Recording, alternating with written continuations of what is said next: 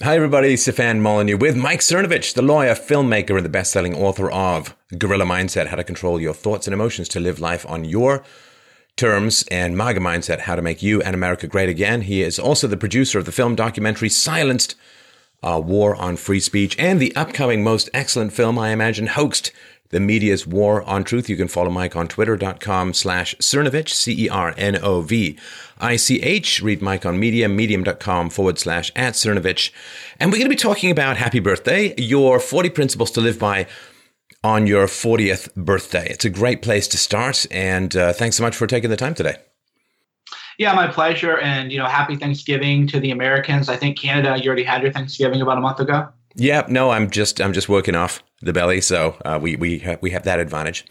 So the first two, this getting comfortable with paradox thing, a challenge for me. But let's start off with surrender feelings of self-importance. Surrender feelings of self-importance, and of course, you've received a lot of praise for handing over the Conyers story to BuzzFeed, the idea that it's not about you. And I've said this in my show, I don't want people to be interested in me. I want people to be interested in reason, evidence, philosophy, self-knowledge. The more they focus on me, the more they miss the big picture, because it's not about an individual, but help people sort of understand, surrender feelings of self-importance.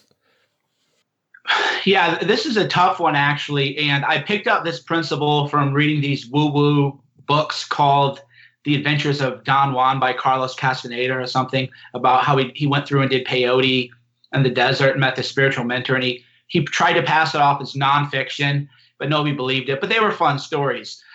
And the idea is that part of the mentorship is he would have to scrub toilets. He would be verbally abused by people. They would say, you're nothing, you're garbage, you're trash, or whatever. And of course, this is psychologically unhealthy, so I'm not telling people to go do this. But the concept is that to really get what you want out of life is you do have to serve other people. You have to become a servant to other people. But if you view yourself as always being the most important in the room, as mattering more than everyone else, then you're going to miss that aspect of servant leadership. You're going to be the person who says, me, make it all about me all the time. Those people generally don't succeed. And even if they appear to be succeeding ostensibly, like a lot of the diva type behaviors, behind the scenes, actually, they're very miserable. Very often they're on drugs, opiates, and other things, because you're not creating human connection with people. So I had a huge story on John Conyers, and it was just locked and loaded, ready to go. I was quite frankly sick to my stomach. Living by these principles doesn't always mean it's easy, right? I'm like, I have this huge story. Why don't I just fly out to Washington, D.C.? I'm going to let them call me fake news. I'm going to let them attack me. Me. And then I thought, well, wait a minute. What about the women who are harassed by Conyers, right? You're losing sight of the women who are harassed. You're losing sight of the greater societal good of getting these 264 confidential settlements paid for. You're losing sight of everything, man. And because in Guerrilla Mindset, we talk about self-talk. That was literally what I was saying to myself. It's like, what is wrong with you? What are you doing making it all about you and your ego? You're losing sight of everybody. This is not social behavior.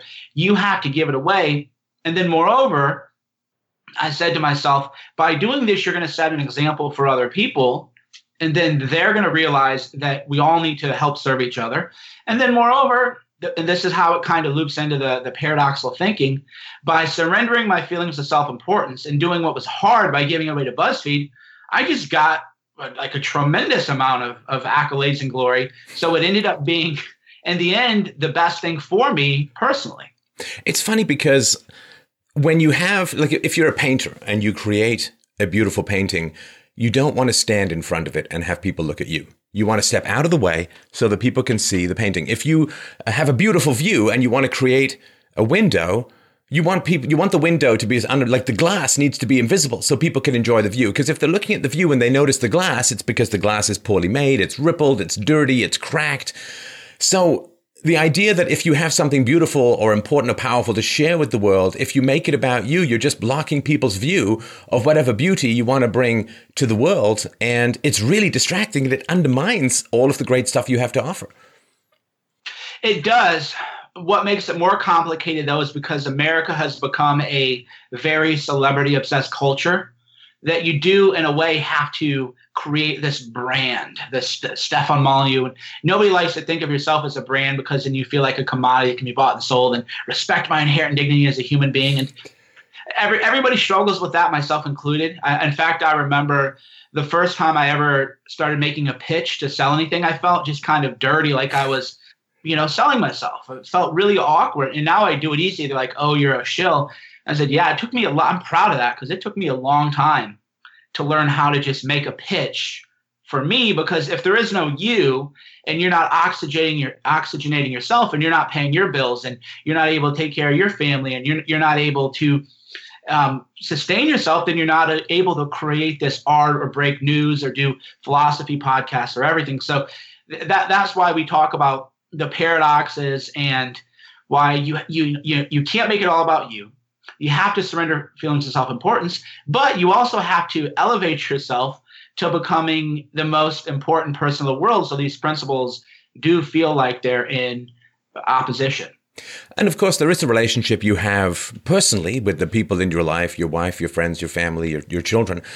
And that is where you're not a commodity. But the idea that you go out and seek love and acceptance and approval and reinforcement from the anonymous masses, it seems to me an extraordinarily dangerous path to take, because the people in your life you can trust. They're there because you've developed love and honor and good relationships with based on shared and elevated values.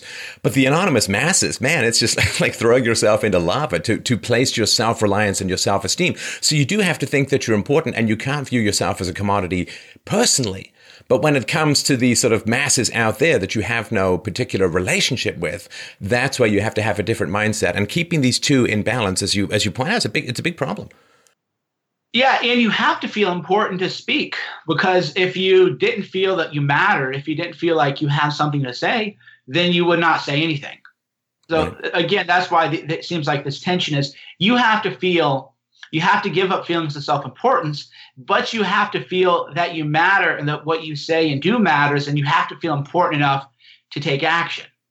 So, so the surgeon, the surgeon wants to be loved at home for who he is as a human being, but the surgeon wants to be needed by his patients for being an excellent surgeon. And so the fact that he needs to have the self-esteem to say, I can be the greatest surgeon in the world, or I can be the greatest surgeon in the hospital, that encourages him to overstep his comfort zone, to reach for something better. But at the same time, you have to have the discipline to submit yourself to the hard and rigorous work to actually become a great surgeon. You got to practice, you've got to watch videos, you got to go to endless training seminars. And this idea that I think I can be great, and the only way I can become great is to surrender my ego and surrender to the necessary disciplines of greatness, not for a goal that is to feed my ego, but for a goal that is to better the world. It's a kind of a juggling act. I don't know if it's innately a juggling act, but given kind of how we're raised, it seems that way these days. Yeah, because we have so many different social personas now. We're not in that Dunbar number of a hunter-gatherer tribe of 100 and 150 people, right? We have the who am I at home? And you appreciate this more if you're kind of like internet celebrities, like we are celebrities or whatever people call it these days. Is you can go on the internet and there are like however many people talking about you, and usually they're trying to embroil you in some kind of nonsense drama. And then you turn it off and you're just hanging out with your family and they don't even know what's going on out there, right? So you plug into this sort of like VR, I call it VR augmented reality, is you fire up Twitter and there's all these nasty things being said about you, all this drama. And then you just put the phone down, and then I hang out with my daughter, and neither she nor Shauna nor really anybody in my family knows, let alone cares about what's being said. It's like these parallel kind of tracks. And that's just the nature of a modern society. There is no I am who I am all the time. There's me at a party. There's me at work. There's me on a podcast. There's me doing this. There's me doing that. There's me as a father. And it can be a challenge for a lot of people, for sure, to to know when to turn it off. So comfortable with paradoxes. I read this bit here because there's stuff I agree with, stuff I don't. 20-year-old men are chomping at the bit to correct the obvious contradictions between, surrender your ego and think of yourself as the most important person in the world. He says, get used to holding simultaneously contradictory thoughts. For example, you write, free will is a myth, and if you live as if you have free will, your life will improve. If you live as if free will is a myth, you'll be miserable. This has been scientifically proven. But wait, if free will is a myth, how can you live as if you have free will? Exactly. Now, I'm a big fan of free will. I do think that a lot of people who functionally don't have free will because they lack self-knowledge and they're run by automatic thoughts that they don't even know the source of. So they basically are robots, usually programmed by history to reenact trauma. But this idea that there are paradoxes. You have to love the world in order to want to improve it. But the more you want to improve it, the worse a state it actually is in at the moment, and therefore the harder it is to love it. And those kinds of paradoxes, I don't agree with you on the free will one, but I certainly do agree with you that they're a real paradox that you have to embrace in order to achieve things. Yeah, the free will one kind of jammed me up because I wasn't saying that I literally believe we do or don't have it. My own personal view is we have limited free will. Daniel Dennett kind of talked about elbow room. So I would say that on a good day, we have maybe 5% free will. On a great day, maybe 10%. Most days, we're just kind of autonomous beings. But I just wanted to use that as an illustration, which is I should have said, just assume you don't have free will. Because the thing that happens is people want to get into the weeds, but I'm just trying to be very sort of big picture. And it's been proven that if you believe we don't have free will, but you live as if we do have it, you're happier. It's just been tested, repeated over and over in every which way. So then people would say, well, wait a minute, how can I believe something and then live in contradiction to what I believe and then end up having a better life outcome? And I'm like, I don't know. That's the whole point. There might be a way to explain it, nuance it, and rationalize it. But there is almost that sense of the Zen master paradox, which is, child, you don't have free will, accept this, and then live as if you do have it. Right. That's how you find contentment. And once you have that aha moment, then it really does make sense. And you kind of learn how to hold on to these conflicting beliefs simultaneously. It is too. I mean, one of the funny things is that we meet people virtually and then people like you and I meet them in the real world. Like every time I go out, virtually without exception, someone's like, hey, you're that guy from the internet and so on, right? You're less pixelated in real life. And the funny thing is that the remote relationships, such as they are much more unstable or prone to, negative feedback than when you actually meet someone face to face. I mean, even people who've disagreed with me, they come over, they shake my hand and say, well, I disagree with you, but it's great to see you out there. Keep on doing what you're doing and so on. And so there is this paradox as well, that it's easy to end up with more problems with the planet as a whole if you look at the virtual attacks as something that is anything other than an acting out of trauma on the part of the other person, for the most part. Because then when you're face to face with people, they're pretty reasonable. Well, and I'll give you another paradox. Don't sweat the small stuff. The devil is in the details. Well, wait a minute. I need to pay attention to the details, but I need to not sweat the small stuff. I don't understand both of these. And that's why I use that kind of prototypical male thing. As I'm being a little bit snarky, but having written for a young male audience, they are always waiting to just pounce on whatever thing that they think you got wrong, which can be useful in a way because that teaches you to recognize misconceptions and contradictions. So I'm not hating on it, but what you would find out is, I would write these long articles, and then there's one thing that they would key in on, and I go, well, okay, why don't you focus on the 40 other things or the 39 other things or the 25 other things, or the one thing you agree with that you like? Why is it that you're always trying to just nitpick these other little things? And that's like the very male thing to do. So if you tell a young man, don't sweat the small stuff, but the devil is in the details, they're going to say, well, these both can't be true. Like, well, it is true. And then you can explain it in the sense that the devil is in the details. Details do matter, but remember, zoom out every now and then and realize that you're improving a good thing. So don't sweat the small stuff means don't focus on whatever little thing is wrong universally or let that monopolize your time. Be sure to just zoom out and say, look, we have a good thing going on here. I like what we have here. And now we're just going to zero in and focus in on these details that we can improve to rise above it. And that's hard to put in really clear Western terms for people, which is, again, why people once they accept paradoxical thinking, they do tend to lighten up a little bit more, and they tend to be more productive. Oh, man, this is a slight detour, but it's something I was thinking about before we chatted. If I could get like one phrase, just today, maybe it'd be different tomorrow, one phrase skywritten above the planet, it would be something like, your rage is your cage. Because when people, oh, Steph, you're a shill, you're doing this bad, you're doing that bad, you contradicted yourself here. I mean, it's funny because they think that they're putting me in a cage or you in a cage with these kinds of criticisms. Now, I may accept and listen to these criticisms. I may adapt and adjust my behavior if I think it's warranted and so on. But I remain flexible and forward moving and continuing to, break through the ice. But I so often see, and I've seen this in my life play out now, got a good half century under my belt so I can be an annoying old whittling on the porch lecturing guy. But I've seen so often that when people say that, you're a shill, you're a bad guy, you're doing this, you're doing that wrong. What happens is I continue to keep moving forward, but they paralyze themselves. Because when you attack someone to that degree, you bar off that behavior for yourself. Because especially if you attack someone for being hypocritical, it means that then you become paralyzed because we all change our minds. We all get new information. You can always compare something I said 10 years ago with something I said today. There's sort of, two sides of the meme. And now it looks completely contradictory. No sense of progress on new information or better arguments or anything like that. And the rage that people put out at others, it breaks my heart, literally. Like I feel sad when I read it. Not because it has any effect on me, but because I know that these are the cages that bar by bar by bar, these people are building around their own possibilities. If you dump rage on someone who's out there confidently asking for what he wants, what does that mean? It means you can never be out there confidently asking for what you want, because then that rage is going to get turned on you.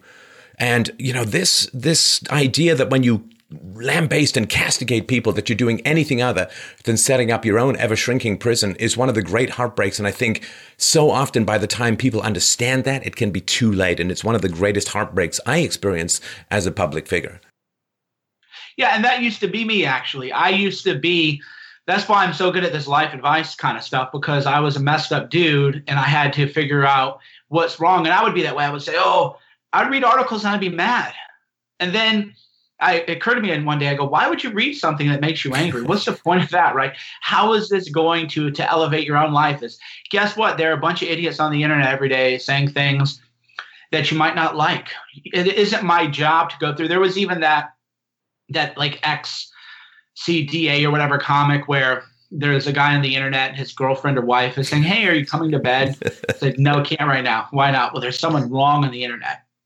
That's such a male behavior, by the way, too. That is why I love when people call me a misogynist, because I offer a rational critique of a lot of female behavior. I say, well, you ought to read what I say about men, too, because you'd have a little bit better perspective. And that is the male behavior. Like, dude, what are you doing arguing with some moron when you have a life and a family and other people you're neglecting, or perhaps a business? So, yeah, that used to be me, where I was the guy who just wanted to yell. And I had a weird moment. I was giving a talk at Columbia University, and they had a Q&A afterwards. And the first person was a young woman, and I could tell, didn't like me before it. And she said, I watched your talk with an open mind, and I just think you're a bad person, and you're just as bad as the media people. What would you say to that? And I said, well, thank you. That's cool. You can think how you want to think. She froze. And I go, I know you're expecting me to say something else, right? But I'm okay with you feeling that way, because that's her issue. And people don't know how to respond to that. People can rage at me. And actually, the whole Q&A, people can rage at me. They can say, I hate you. And I'm just going to say, okay, I accept that. I accept your hatred. And then they get either they pause and have a moment of reflection, or they get angrier because they want you to feel what they want to feel. It's called state matching. I would later learn in persuasion and NLP kind of thing, is people want you to feel however they feel. That's why I tell people, if you're mad at me, hey, you have a right to be mad at me. You have your own independent existence. You have your own truth. Go be mad at me all you want. But really what's going on is you're just mad. And you want me to feel the way you feel. Well, rather than try to make me feel the way you feel, why don't you try to feel great about the world, great about yourself, great about your family, and then try to make other people feel inspired and great about themselves. Right, right.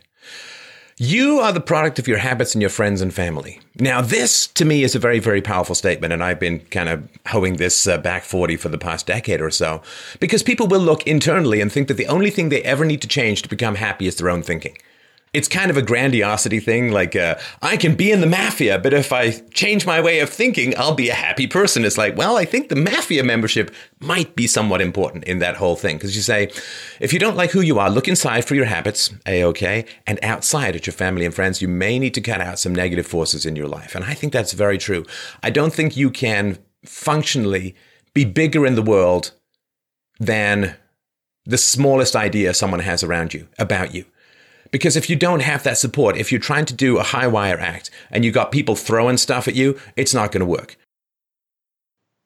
Yeah, I would run into this where people would say, oh, you're the gorilla mindset guy. You ought to just let me abuse you. No. I don't think gorillas let you do that. Yeah. Read a book. There's a whole chapter on lifestyle design where I even say that you ought to rate people that you spend time with and eliminate all the people that you don't leave feeling inspired with. No, I don't want to play defense. The defensive game is, life is going to throw a lot of things at you. People you love are going to die. Things are going to happen. And when that happens, you do need to have mindset training and techniques to deal with it. But that's still playing defense. You're trying to overcome the bad stuff from life. But we want to play offense too. We want to be on a winning team. We want to connect with like-minded winning people. And if you look around and everybody's petty or they're gossiping, you're thinking, well, I'm spending all this time gossiping. What could I be doing with that time instead? I could be around people who have bold, visionary ideas, put those people together, and then your life is going to improve, and then your mindset's going to improve. And then the happier you are sort of at a fixed state, then the easier it is to use mindset techniques to get to an even higher level. So an example is I used to watch comedians, and I would say, how can anybody get on stage in front of all those people? It was, to me, incomprehensible. And it wasn't that I even wanted to be a public. I never wanted to be an actor. I never wanted to be doing what I'm doing. But I just would think like intellectually, like, wow, that must be really hard. And now when I see people on stage, I'm like, oh, yeah, you could kind of drop me in anywhere and I'd feel comfortable giving a talk. I wouldn't care if they liked me or hated me. And I think I've demonstrated that multiple times in events. Well, yeah, but I didn't get there. I didn't get there because I was gossiping with people all day, being around negative people, being around dramatic people, being around losers. I got to where I am now because I would be like, here's the kind of thing, like if you and I were in a room and you said, hey, how do people speak before such big crowds? I would say, well, hey, let's get you signed up for a public speaking course. Yeah. Because that's just what would occur to me. But if you're in a room with just a bunch of other people, they'd be like, well, yeah, impossible. Who could do that or whatever? So you have to get into a better room. You have to get around people who think bigger. And then when you do that, your own optimism is going to improve because people are going to reinforce what you're doing, and that creates a positive feedback loop. Yeah, if you want people in your life to improve, and I think that's a laudable goal, and people should want you to improve. We should all encourage each other to be better. But if you want people, Mike, in your life to improve, you have basically two choices. You can either nag them or you can inspire them. Now, nagging just plain doesn't work, and it gets you trapped down in there. Like if you're in a fat family and you're fat, you can either nag them to lose weight and basically say, well, I'm not going to lose weight until you do, until we all do, and that just dissolves any choice or control or power you have in the matter. Or you can just start losing weight, start exercising, and, go on hikes and go play tennis. And at some point they may look at you and say, well, I really want some of that. But that means that you have to leave them behind and pursue something better and then see if your inspiration causes them to want to follow in your path. But that does mean rejecting where you are and moving ahead, and then being certainly willing to circle back and help anyone who wants to follow. But just sitting there in the mud and criticizing people is not the way to do it. Inspiration, I think, is the only chance you have to affect that kind of change. And people need to come up to your level. What I always say is that, hey, I'm trying to get up here. If you want to come up here with me, that's great. I'll tell you how to do it. I'll throw you a ladder. But I'm not going to go down to where you are, to the gossip, to the negativity, to the drama, to the bickering, to the small time thinking, to being cheap, to being stingy, to manipulating people and using people. I always say, yeah, I'm happy to hang out with you, but we need to come to a higher level together. And you have to be willing to move on and just realize, because you're in your example, that's the very like optimistic example, which is, oh, I want everybody around me to lose weight, so I'm going to diet and I exercise. Well, you left out the part where people go, what kind of weirdo orders broccoli at dinner? Why don't you just eat like everybody else? Right. Why are you going hiking? We want to go do this. You're so selfish. Why are you so selfish? Why are you always... Why won't you eat your mother's cooking? Exactly. Yeah. And then they'll say, Stefan, you're very selfish. You only care about yourself. You're only doing what you want to do. You look like a weirdo at dinner because you're ordering these special foods and you can't just kind of get along. And, I heard a funny example of that was by some powerlifter, actually, Dave Tate, who's written a lot of great stuff. And he said, if you go out to dinner with 10 people and you just order the menu, people will just say, oh, what'd you get? It's like not a thing. But if you just on your own say to the waiter, hey, give me a couple of chicken breasts and a double order of broccoli, no butter, it's like the room stops. Just let me eat, dude. Just leave me alone. I'm not asking you about the noodles and the butter salt. Why can't you just leave me alone? But that's the social conforming mechanism that comes in when you are trying to rise above it. And that's why I've written before that people do have to disown their family many times. They certainly have to disown friends. I have cut people out of my life who have been there for a long time, and I just realized it wasn't going to work. And now that I'm older and wiser, hopefully, I have kind of like a zero tolerance. I'll tell somebody, hey, I think you're making a bad choice here. And if they want to do the whole, they're going to give me 100 reasons why it's not a bad choice. I just say, look, I don't care. Do it. I'm just telling you this is the way it looks to other people. You go ahead and do whatever you want to do. I'm not judging you. I'm not telling you bad. I'm just telling you this is how it looks. And then I just go, don't talk to me again. That really freaks people out. But what you find is that you get sucked into their drama vortex. Yeah. I was like, no, I don't want to get sucked into drama. I'm just telling you this is the way it looks to other people. You look like a really bad person right now. And they either take action immediately and correct themselves. So I'll give you a concrete example of this. A friend of mine, Jack, posted an image on Twitter that technically was publicly available. So he didn't do anything like wrong per se. But the way it looked like he was doxing a woman who had made an accusation that she had been sexually exploited when she was young. So I just said, hey, dude, delete the picture. And he goes, well, it's publicly available. I said, it doesn't matter. It just doesn't look good. He goes, okay, deleted it. Just like that, right? So those are the kind of friends you want to have, where I can just say, like, I know, I get it. He didn't do anything objectively wrong, but a lot of times it can be framed to look bad. And you want your friends to be able to say, oh, this is the way it's going to look to 9 out of 10 people. And he just did it and everything was cool. And those are the kind of people that you want to have in your lives, where they can just feel comfortable to say, hey, this isn't a good look. And you either take action or you don't, but you don't argue. Right. Well, yeah, because either you understand where someone's coming from and it's not that big a deal. Like I just put out a video on the childhood of Charles Manson. And, my producer and I had tons of debates about, what sort of voice should I use for Charles Manson? If I put on the full imitation voice, it's going to be kind of grating. But if I don't put on any voice, then people are going to take little snippets out of me reading Charles Manson stuff and say, oh, did you know that stuff? And then by the time anybody, like 1 in 100 people, care to find out the truth. So I decided to go somewhere down the middle so it wasn't too grating, but nobody could mistake it for me and so on. These are just, this is the world that we live in. There are people who want to oppose truth and virtue and clarity, and they'll try and take things out of context. You have to do a little bit of defensive game. And you can't blame everyone else. This is another big thing, too. I mean, the world is pretty irrational in a lot of ways, and that's the sea that we have to swim in. And you can complain and say, well, I shouldn't need any scuba gear because it would be much more efficient if I had gills. It's like, well, you don't have gills. So if you want to go down there, you better get some scuba gear.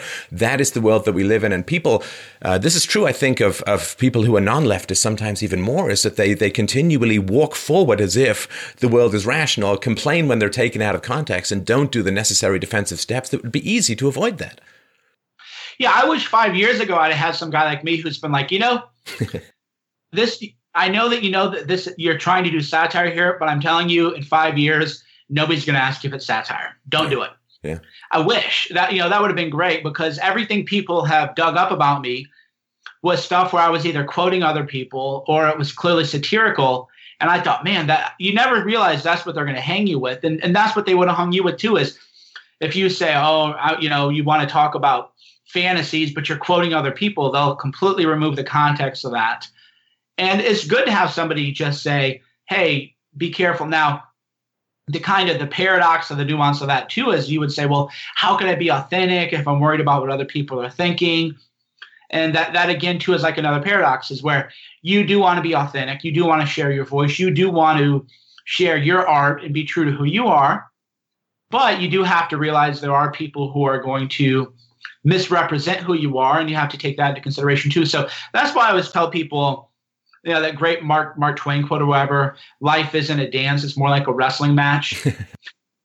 The idea that you're just going to say and do whatever you want and be authentically you, and the world isn't going to have any kind of pushback, is an idea you need to get out of your head real fast, because the world is going to have an opinion on you and what you're doing, and they're going to push back against you and recognize the struggle and the wrestling component to that. Yeah, if your enemy has a bow and arrow, you take a shield. Now, this one, if you have the choice, be as fit and healthy as possible. Not everyone has this choice, which we fully accept. You say, I've gone through life fit, fat, and jacked. Your life will fundamentally improve if you lose weight, go to the gym and lift weights, and follow a basic skincare routine. This isn't even debatable. Now, the funny thing is, too, a lot of people view you as a pretty macho guy, and it's like, well, I need to have the right aloe for my cheekbones and so on. I mean, I put on layers of stuff every day because I hate that dry face feeling. And also, for me, I'm a pretty animated presenter. And for me, like, Botox would be the worst thing in the world because I couldn't do my, like, Dr. Seuss grimacing. And so I need flexible skin. I need softness. I mean, I need lips to be not dry so that I can be animated without feeling like I'm moving some sort of papier-mâché mask around.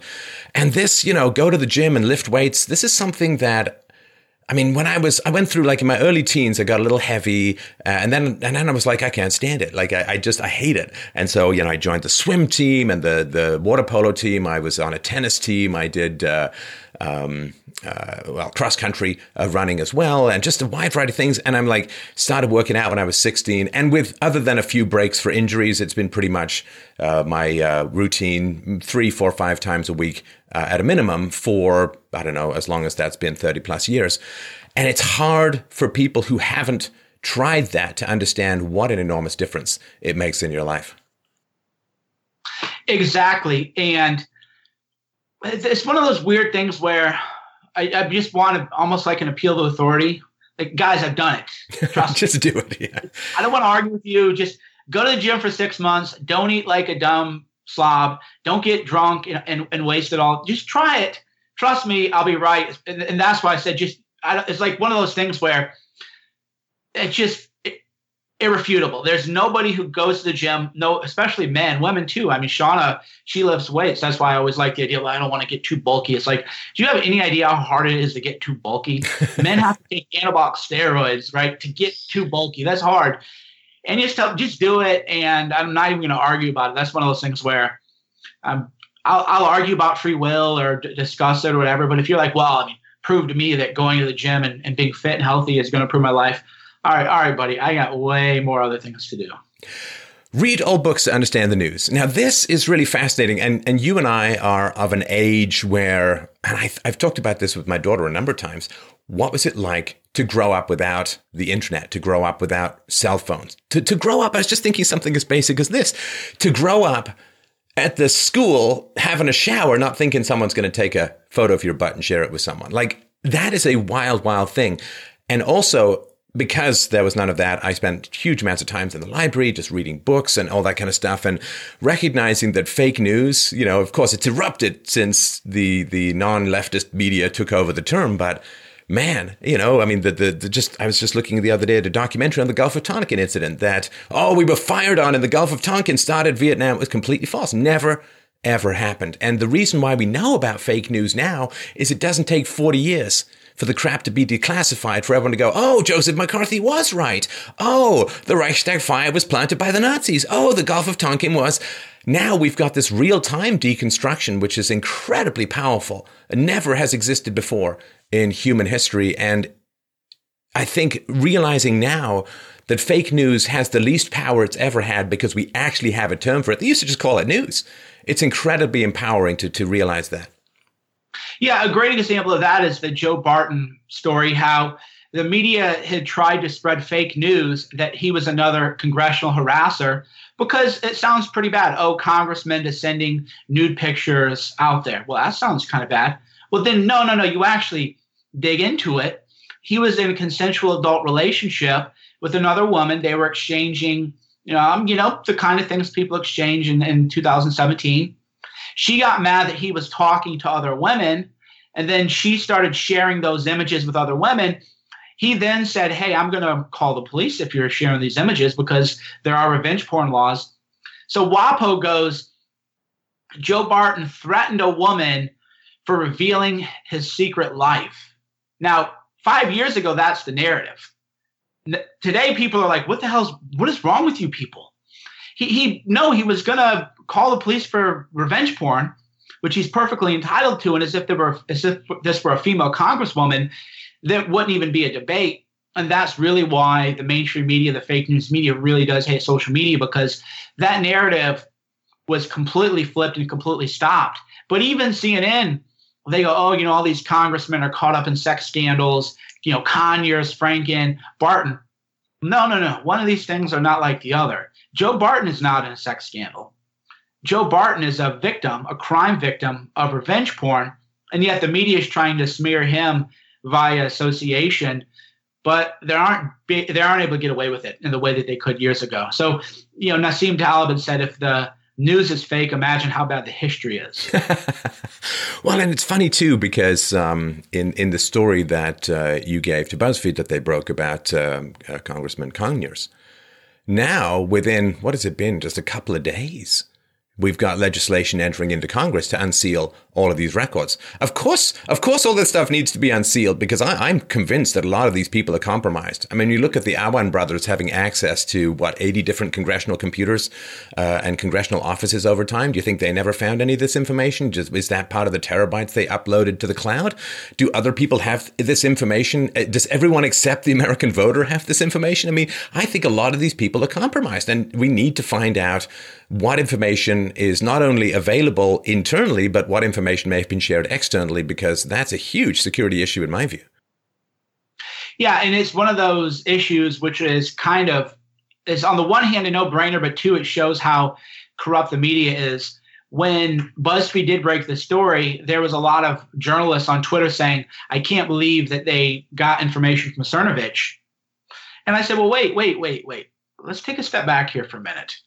You now know that there are 264 confidential settlements involving powerful people in Congress. How about we not talk about me? Why don't you go do some real, not that I love people, they want to talk about me all day. That's great for me or whatever. But it really shows how craven and dishonest they are and how beholden they are to the establishment. Me, when I saw there was a list, 264 people, I was like, oh man, it's Christmas time. I got to find these. I'm going to hunt these down. And that's how I found the Conyers thing, because it put it on my radar. And my impulse was to say, I need to find this. The media's impulse is, well, how can we defend Congress from people like Mean Mike Cernovich? Oh, horrendous. And yet you'd get called the misogynist for coming to the defense of women who are accusing a very powerful man of groping them. Seek meaning and fulfillment, not pleasure. I loved unfolding this particular fortune cookie. And you say, I've had every pleasure imaginable. Nothing feels like the look of your newborn daughter or son. It's not pleasurable in the ways we typically think of a good feeling. It's a deep sense of connectedness. And let's talk a bit about that, because this hedonism of this sort of empty post-Christian universe is, I think, quite distracting for a lot of people. Yeah, and I've done it. I've done that YOLO kind of life. So I speak from experience. And I even tell men, especially who are younger, I go, the problem is most people don't know when to get out. And I've seen that happen for a lot of people. You want to go for a year and have fun and do these things. Hey, I've done it. I have no regrets about living a little bit of hedonism for a little while. But then people think, well, why would I ever have kids? Because I can go do this forever. Why would I ever actually have a real relationship? And then you find those people are the miserable people you see at the bars. They look completely out of place. They're not happy. They're miserable. The people aren't happy that they're there. So people kind of get caught up in the game, as so often happens. And that's because we're only taught about pleasure as in sensual pleasure. And Jonathan Haidt talks about this, of course, in the happiness hypothesis. With relationships is, you have this burning passion, and then that passion kind of goes away, and then suddenly people go, oh, you need to get divorced. And then if you read the women's magazines, oh yeah, your man isn't making you feel passion, you better just leave him. And now you have all these broken homes, divorces, and everything. But you actually, it's a very natural thing for a lot of these emotions to change from raw pleasure, animal pleasure, to a sense of meaning and a sense of connection. But in society, we're all so degenerate and stunted collectively that people don't realize, no, your relationship is going to evolve. And not only is that natural, but that's desirable. Right. Seek community. And this is a huge issue, of course, when people are, in a sense, insulated in their communities. A lot of this has to do with diversity and multiculturalism, people not feeling as comfortable in the outdoors. You have video games, you have pornography, you have movies, Netflix, and all this kind of stuff that is keeping people with these imaginary relationships, which is part of the celebrity culture. We were talking about post-religion, you end up with this pantheon of famous people that is not particularly healthy because there's no call to virtue in that. But you say we belong to a hive mind, or what Harold Bloom calls the global brain. Community and connection have been taken away from you by design. Atomization is suffocation. Find your community, form deep and meaningful connections, which means you have to stop making it about you. Yes, you have to have values in common in order to trust people, but you can only have values if you're willing to subjugate your ego to something bigger than yourself. Yeah, the Howard Bloom, by the way, is an amazing thinker. His book, The Global Brain, is fantastic. And one, like a philosophical question I think about, or I guess it's more psychophilosophical, is why does shame work? Shame hurts. It's been proven scientifically. You've been shamed, public hate mobs. I've had them. When you're being, you have to fight it. But people who think that I don't feel that shame and that it doesn't impact me in a certain way haven't been paying attention, because it does. But courage is facing whatever fears you have and going forward with it. So the same is true of social approval. Social approval, and Aristotle, of course, talks about this. Social approval from other people of virtue is the highest calling that you should seek. But again, we're so atomized as a society where people say, oh, just be yourself, be you, be true to yourself. But that isn't true. We're actually part of a global, I don't know if it is a global actual consciousness in a literal sense, but there certainly is. We all know it. You walk down the room and if people are looking at you a certain way, you can kind of sense that and feel it. And if we weren't part of some kind of global consciousness, or we weren't kind of nodes sort of plugged into the same matrix, none of that would register. You wouldn't feel, shame wouldn't feel anything. It wouldn't have any impact on you, because why care? And social approval wouldn't feel good because, again, why care? And that's why people who always try to make it about themselves are the ones who are cast out of the community, because the community is going to have its own kind of vibe. Now, then a lot of people go, well, wait a minute, that sounds like collectivist thinking, and you're saying sacrifice, right? Which is like, go read principle number 3, the comfortable paradoxes, or you're going to be frustrated throughout most of this discussion. Well, you can become more yourself in a community if the community shares and reflects back the values that you have. So you subjugate yourself to values, and then you find people who share those values. And since the values become more important to you than your own personal ego, then the reinforcing of those values strengthens your identity. If your identity is only about your own pleasure, then you're just an input. There's no sharing. And you will end up with less and less of what you want. It's sort of like the idea that if your sexual pleasure with a partner is only about your pleasure, don't care at all about whether your woman is enjoying the thing or not. Well, okay, so you get a little bit of extra pleasure for a short amount of time, and then you end up not having much pleasure at all because she doesn't want to have sex with you and probably doesn't want to even be around you. So this idea that you can somehow just chase your own endorphin rush and have it forever is a complete delusion. And by the time it plays out, you might be pretty wrecked spiritually. Exactly. And it goes for all things. And a lot of this stuff is proven psychologically in studies where if you volunteer, you feel good, right? Yeah. Why? You do. People can search for the mechanisms. You can try to figure out why. My answer would be the more Howard kind of Bloomian thing is because when you're serving other people, you do feel greater network node connection, which incidentally, not to go on too much of a digression, but the Mushroom podcast and the Joe Rogan, and they talked about the Japanese subway experiment and how when mushrooms grow, they form nodes in kind of the same way that the Japanese subway would. And they do it even better. They would do mazes where they put nutrients in certain parts of the maze. It's actually fascinating. It's called the Japanese maze experiment. And, magic mushrooms, of course, have a very powerful effect on our own perception. Then you start to think that Yeah, if we are a node in a part of consciousness, a part of a global consciousness, then when we are doing good, we become a source of energy, and then we become a node where then other people are trying to connect with us in these kind of neurological patterns.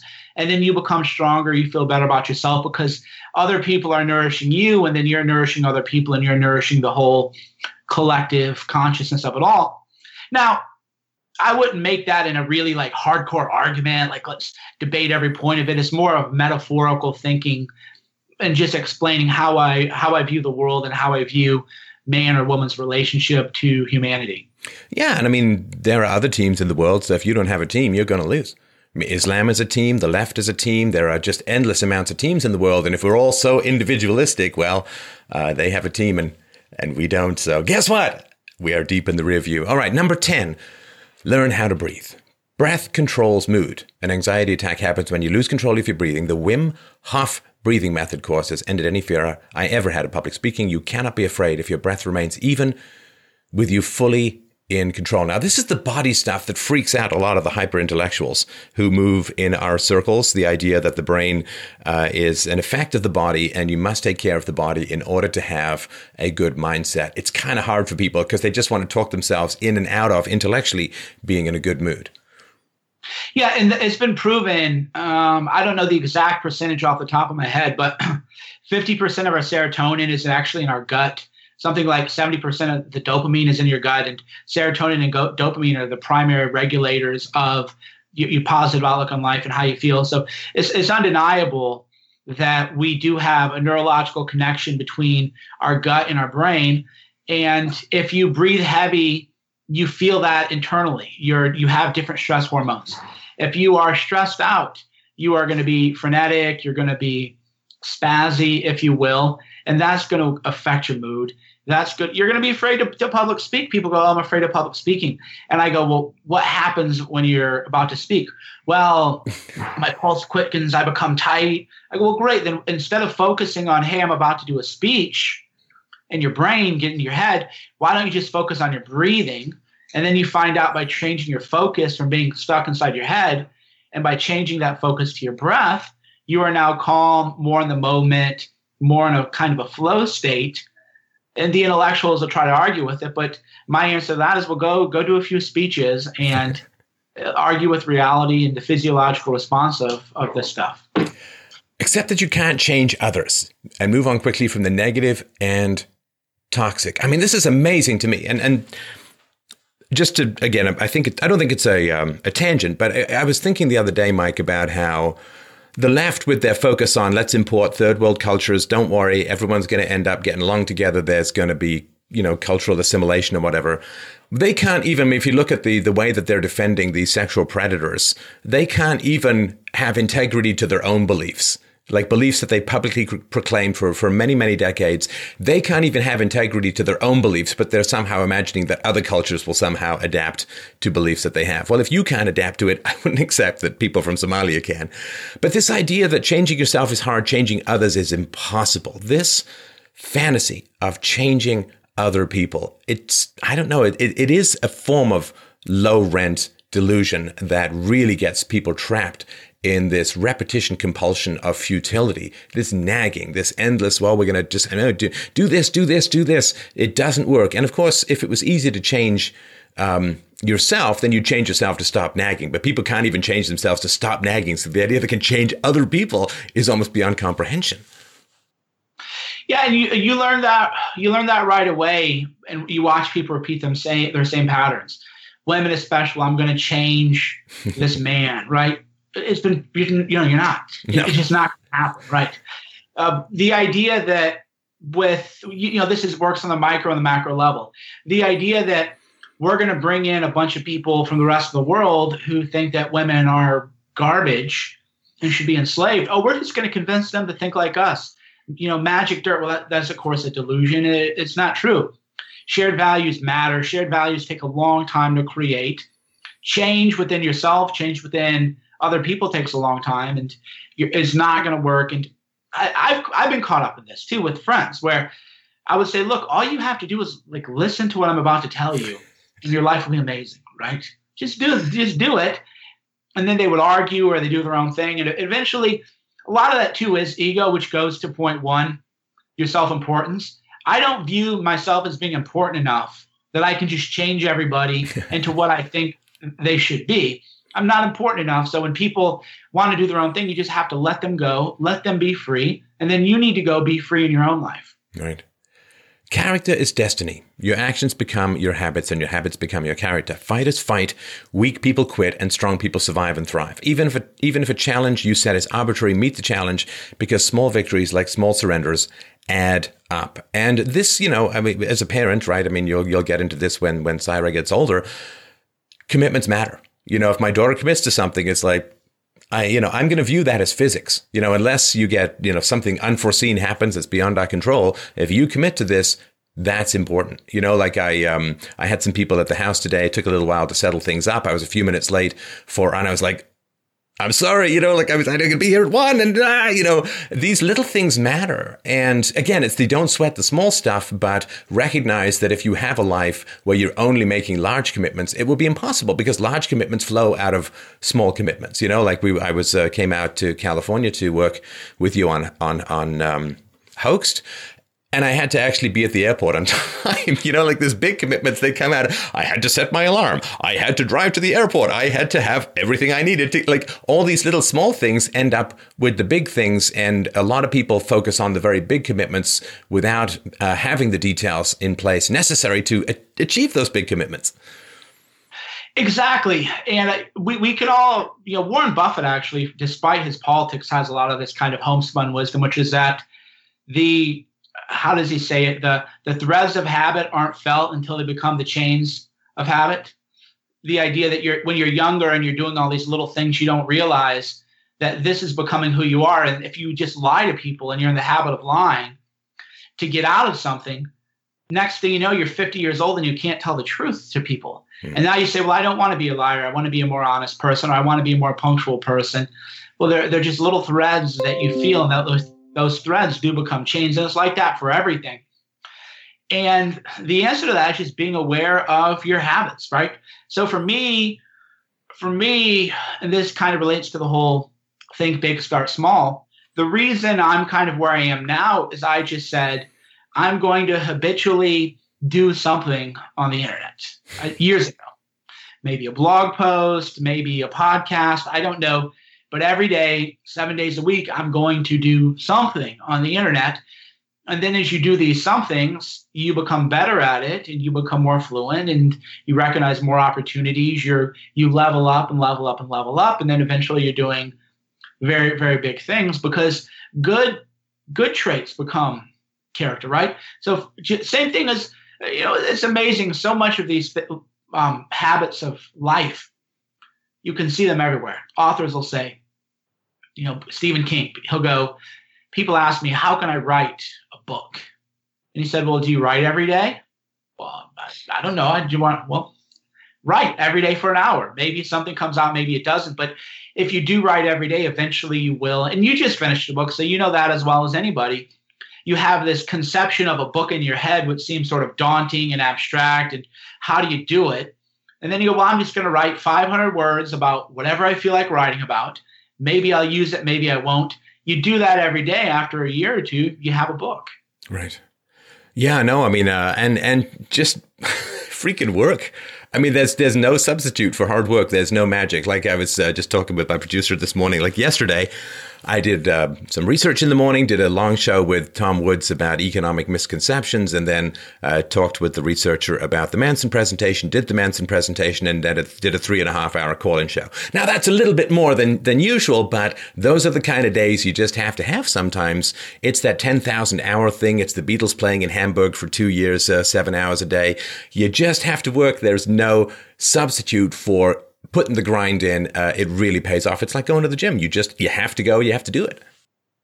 Yeah, people always go, especially when I was like really super jacked, people always were like, exercise. That's why I'm glad I'm not like jacked like I used to be, because people don't ask me for training routines because it's just like a waste of my time, right? How do I get super jacked? Like, well, how many times did you go to the gym this week? Well, I've been busy and I got work. It's like, okay, you're wasting my time. Just get away from me. But then I told the person who was actually serious, I go, look, what I'm about to tell you is going to sound dumb and you're not going to believe me, but trust me. And he goes, what? I go, just go to the gym for an hour. Just walk around. What do I do? Just walk around, stretch, do whatever you feel like doing. And the person thought I was insane. And I go, no. And I go, what's going to happen is don't get on your cell phone, put in airplane mode. If you walk around, nature abhors a vacuum. You're going to be like, God, I'm just bored doing nothing in the gym. And then you're going to say, okay, well, I'm bored doing nothing in the gym. Therefore, I should do something. And then you're going to do something. And then you're going to do another something. And the next thing you know, 8 weeks later, 12 weeks later, you're now just a regular kind of gym guy. Because it's that habit of just going there. Because there are times I go to the gym and I don't do anything. I just stretch. And I'm there for half an hour. I'm like, well, I went and I'm not, 29 anymore where I just go in and grind away for an hour and a half. It's cool. But I just go in to get myself in the habit. Same thing. I walk every day. I might walk for a mile. I might walk for 10 miles. But it's just an idea of getting out and kind of doing something. Seek small victories.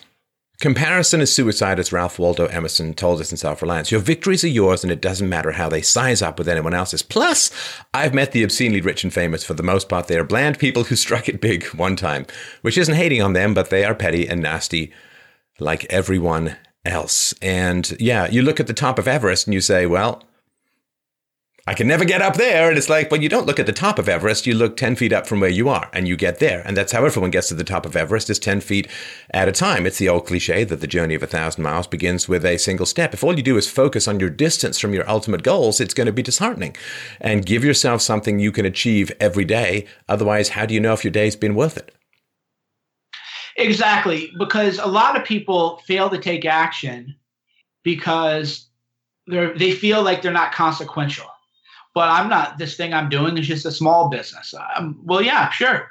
I remember I tell this story over and over and over again till people get bored. As I go, the biggest month for me ever was when I made $13 off a website. That sounds, because I knew I could now.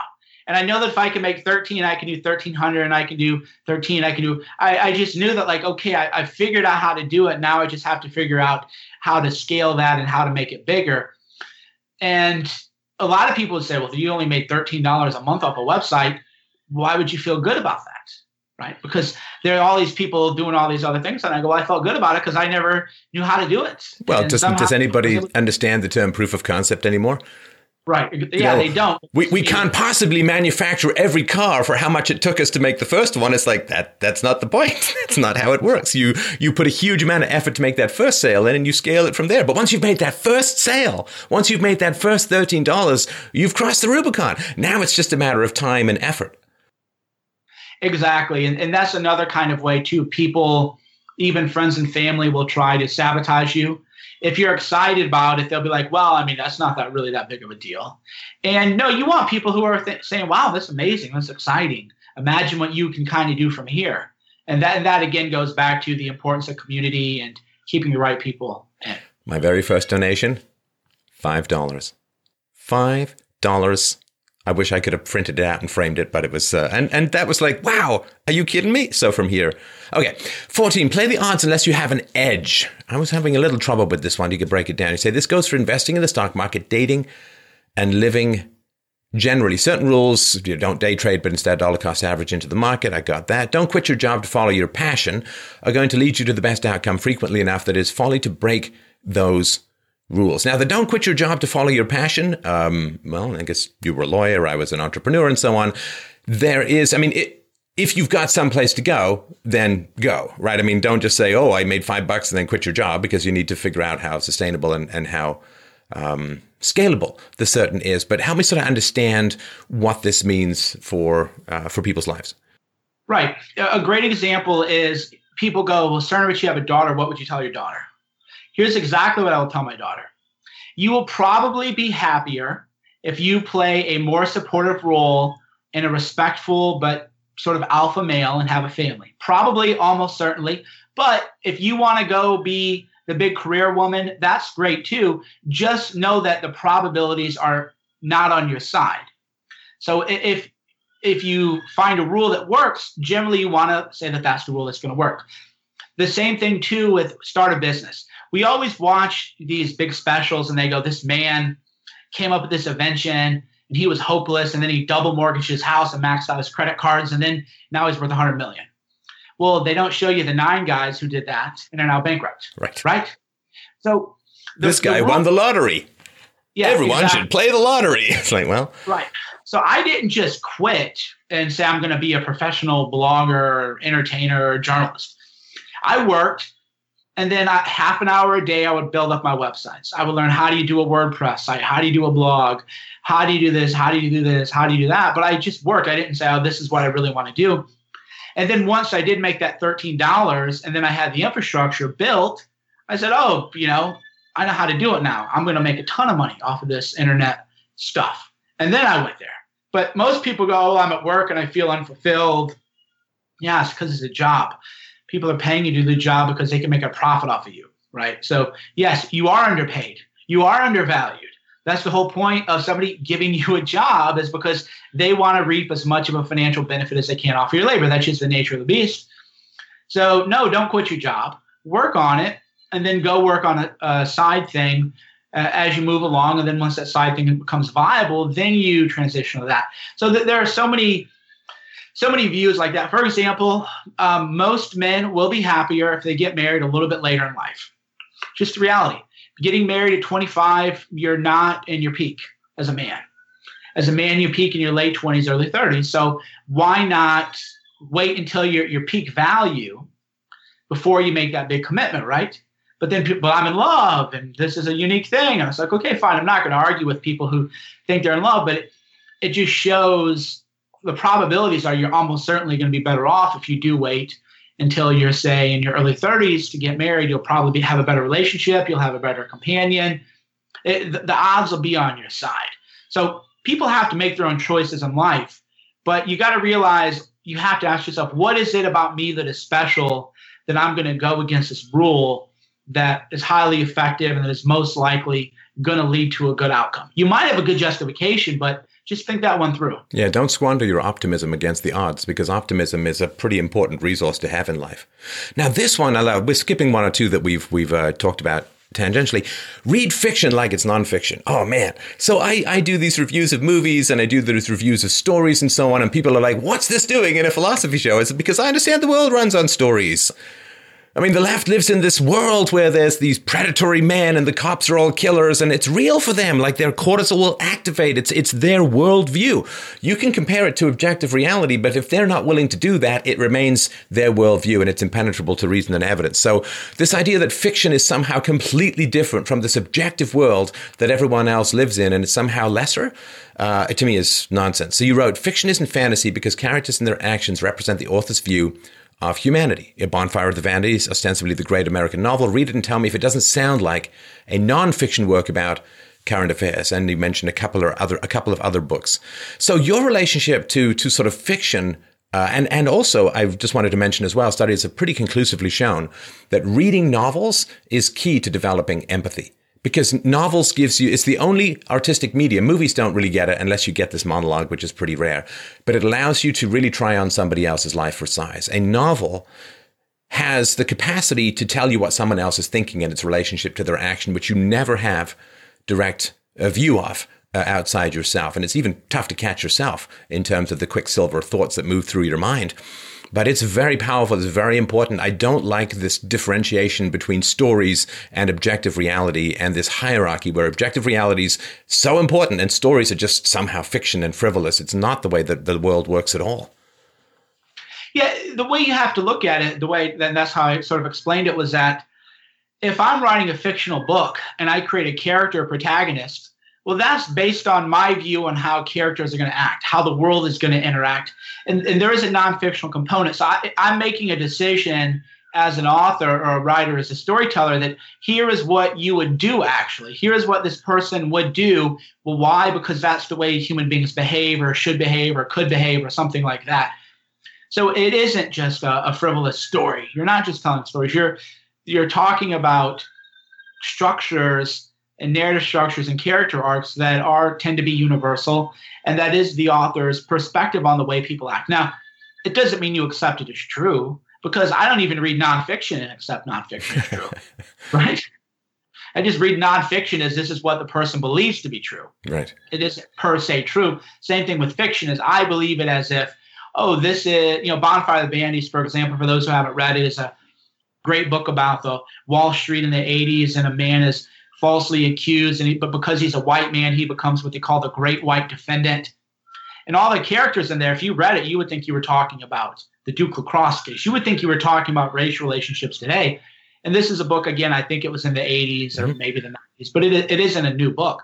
But it reads just as well today because that is the way racial relationships are now. That is, the race baiters are still alive and well, and they've been around forever. The identity politics problems are alive and well and aren't going to go away. And that's why I always tell people, if you want to understand race in America today, go read Bonfire of the Vanities. And for God's sakes, don't think that the movie is a substitute, because it sure as hell isn't. All right. Make one big move a year. So this is something, your reincarnation of ambition is something that's quite dizzying to watch. So you say, in 2017, I decided to become a journalist. In 2016, I moved into films. In 2015, I published my first book. Now, a lot of people in 2015 would say, woohoo, book worked. I'm going to be a writer. But you keep moving to new areas. And what is the thought process behind that? The thought process is that whenever you level up, because life is going to level you down eventually. Down 6 feet, I think. Yeah, you always, like you said, you don't want to lose your optimism. You do want to remain optimistic, but you also want to remain realistic. Is people go, Cernich, when are you going to slow down? And I go, oh, trust me. Life always has something planned for you. Let's worry about that when life kind of comes at you. So you always want to rise highest level that you possibly can. You always want to play the game in the major leagues as much as you can.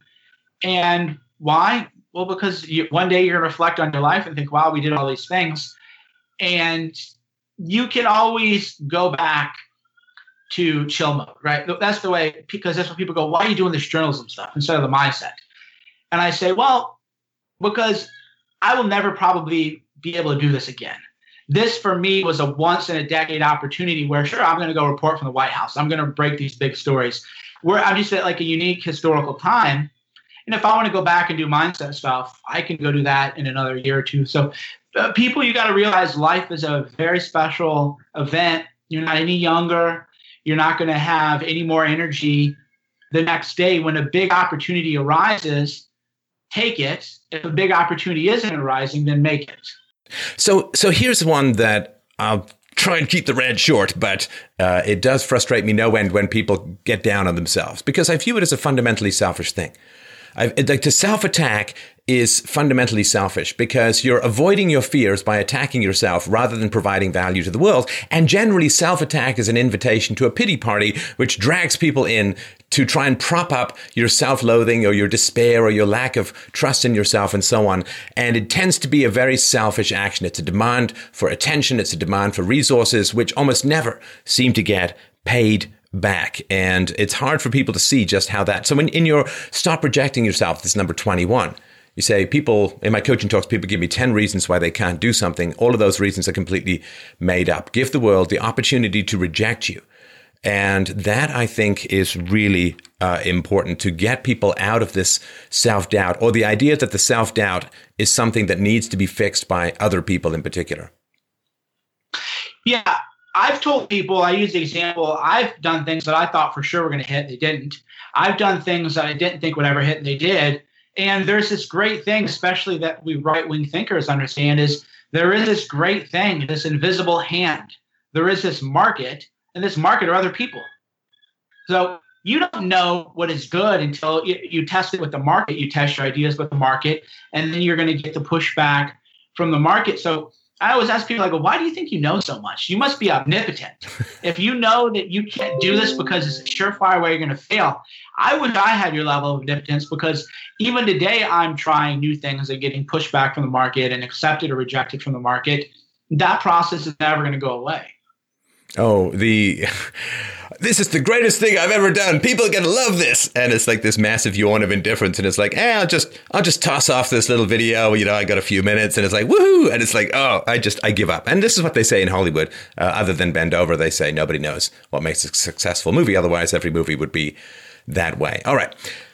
Affirmation time. I guess we're going to dip past the Stuart Smalley world in people's minds, you say every day, say to yourself, my heart is filled with love and overwhelming abundance from the universe. And that is this fear of abundance, this fear of success.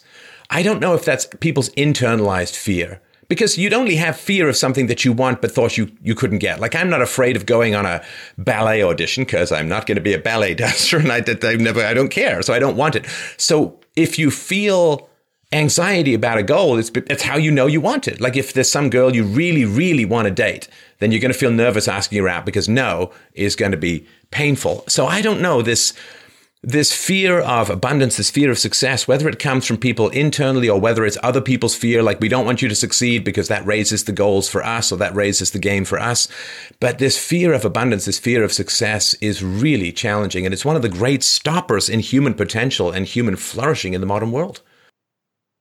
Yeah, because we fear that we might lose it if we have it. That's why this nihilism that we live under, people are like, oh, I'm above it all. I'm just going to go do nothing with my life because who cares? Caring is slavery and everything else.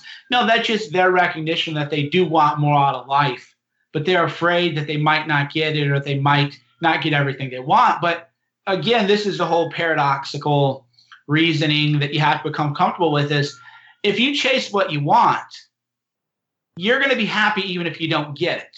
People go, that can't be possible. How could that possibly be true? Well, because you're going to get something else, right? Like you're going to get something, even if it's not that specific thing. And then, of course, what you realize is when you get older, I don't think, oh, man, I didn't have everything I wanted at 30. You forget all the things you never had.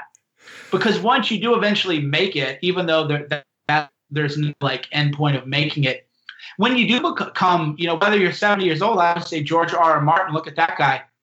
He was a middling, no successful author for whatever. He's 65. Game of Thrones finally hits it big.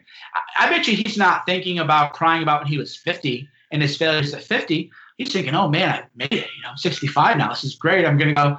And, of course, that's why fans aren't getting these books, because he's been having so much fun in his life that he doesn't want to finish them. And so that's what people realize is once you do start searching for what you want and striving for it, even if you don't get that specific thing, you will get something amazing, and it'll make it all worthwhile. Make it the money. Make it the money. And of course, it goes without saying, but you do mention it without compromising your ethics. But people's relationship to money as well. There is that, more money, more problems kind of thing. But I think like you, I've been an entrepreneur and had some money, and I've been broke, and it ain't fun being broke. It really is not fun. It never leaves your mind. There's this scarcity mentality. Do I have enough rice to make it through the winter? It's a pretty nightmarish. And it's tough to be enthusiastic and happy and positive when you're genuinely worried about how to make rent. So people seem to have a barrier too. And it's one thing I really, really hate about the Marxists and the leftists is how much they infect people with this idea that money is corruption, that making money is bad, although they're willing to accept their $150,000 for working freaking 3 or 4 hours a week sometimes in colleges. But this idea that going out into the market and providing value to people and getting money somehow compromises you and makes you a bad person, and you're working for the man and you're a wage slave and all that, like that Jim Morrison line, trading your hours for a handful of dimes. And it's like this contempt for hustle, this contempt for work, and this contempt for providing value really cripples people. It really cripples people. It's almost as dangerous as, the all men are patriarchal rapist stuff that keeps love from forming between men and women. But this relationship that people have with money is very messed up these days. Yeah, and that to me, it relates earlier to the whole fit or fat thing. Broken poor or broken fat, very, very bad way to go. Try to fix that. Objectively speaking, having some money in your pocket and being in good shape is just a better way to go through life. And I always tell people, I even talk about this in Gorilla Mindset. I go, if you really think money is bad, go make as much money as you can and then give it away. Yeah. Right? You have to keep it. You have to keep it. So, if you think, Mike, you're wrong, money is actually really bad, go ahead and do it. And then once you have all this money and you realize how bad it is, you can go ahead and just give it all away. And the other people will be quite happy to get the money you want to give to them. Let's close on failure. Let's end on a low note. And we'll put a link to 40 Principles to Live By on my 40th birthday. We'll put a link to that below. But let's talk about failure as a whole. Failure is really paralyzing for people. It's like they have 1 ounce of enthusiasm, and if it gets stomped on by the elephant of bad luck or bad planning or bad decisions or bad outcomes, it's like, that's it. I've got 1 cast, and if I don't catch a fish, I'm throwing it all. I'm setting fire to my fishing rod, and I'm just taking my ball and I'm going home. And this idea that failure is it, this high stakes, it's now or never, it's this or nothing. You know, like if you had to go to a monastery, if the first girl you asked out said no, then you had to go to a monastery for the rest of your life. You couldn't possibly have any game. You want things to be important. You want to care about them, but not so much that you fear the loss, that you fear the catastrophe that arises from not getting what you want. This is another one of these contradictories. Want it bad, but not so badly you can't have it. Yeah.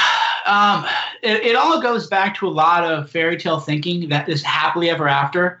There is no happily ever after. And fortunately, there's also no unhappily ever after. So you fail. It's going to happen. That isn't an end state. That is just a transitory state. And you can say, I failed, therefore I'm a failure. Or you can say, I didn't hit my mark here. And that's fine. I learned a lot of things. This is preparing me for the next endeavor. This is preparing me for something greater in life. And by the way, that applies to success too. Trump, of all people, even wrote about this in one of his books where he said that the reason he went through, he'll say he didn't personally plead bankruptcy, it was his company's. I don't want to get into all that, but Trump definitely was not who he is today at a certain time. And that was because he felt like, oh, I made it. I'm just going to go party and YOLO it. That doesn't work that way. So even if you're a success, that isn't an end point. You have to keep rising and keep aspiring. Excuse me. And then people, of course, are going to say, but wait a minute, how can you be successful and want more while being grateful for what you have? You're saying to have an abundance mindset and a gratitude mindset. Now you're saying never be happy with what you have. And again, I tell people we can nuance this stuff to death, but you'll realize that you can simultaneously think, I live an amazing life. I can't believe this is what I'm doing. Oh, but there is more out there. Let's go get this more too.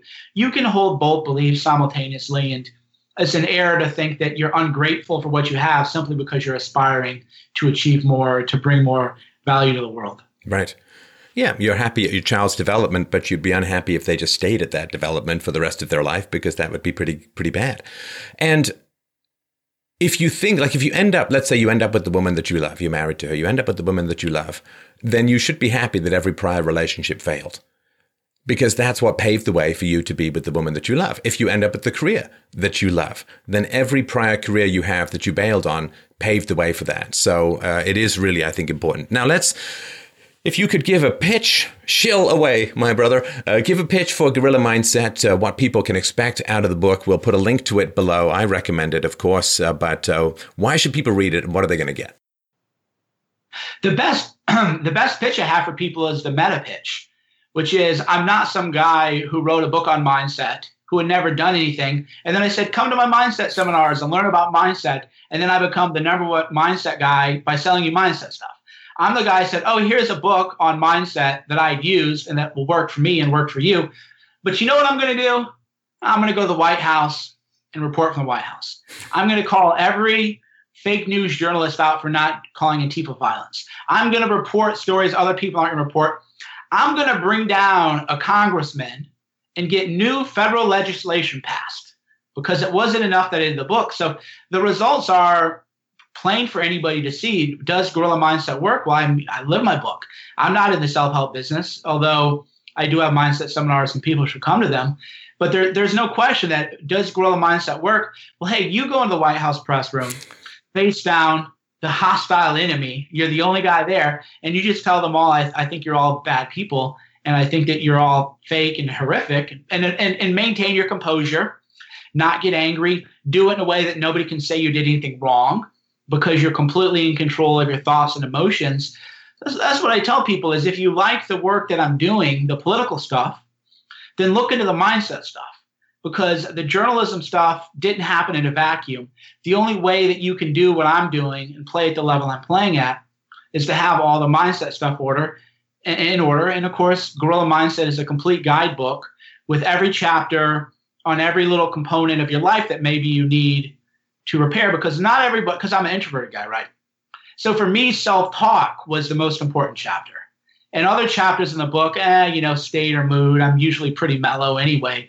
But the self-talk is what works most effectively for me. But for other people, maybe if they're more extroverted, they're going to need to worry about or fix or improve other areas of life. And that's why it's a guidebook to your complete mindset and your complete life.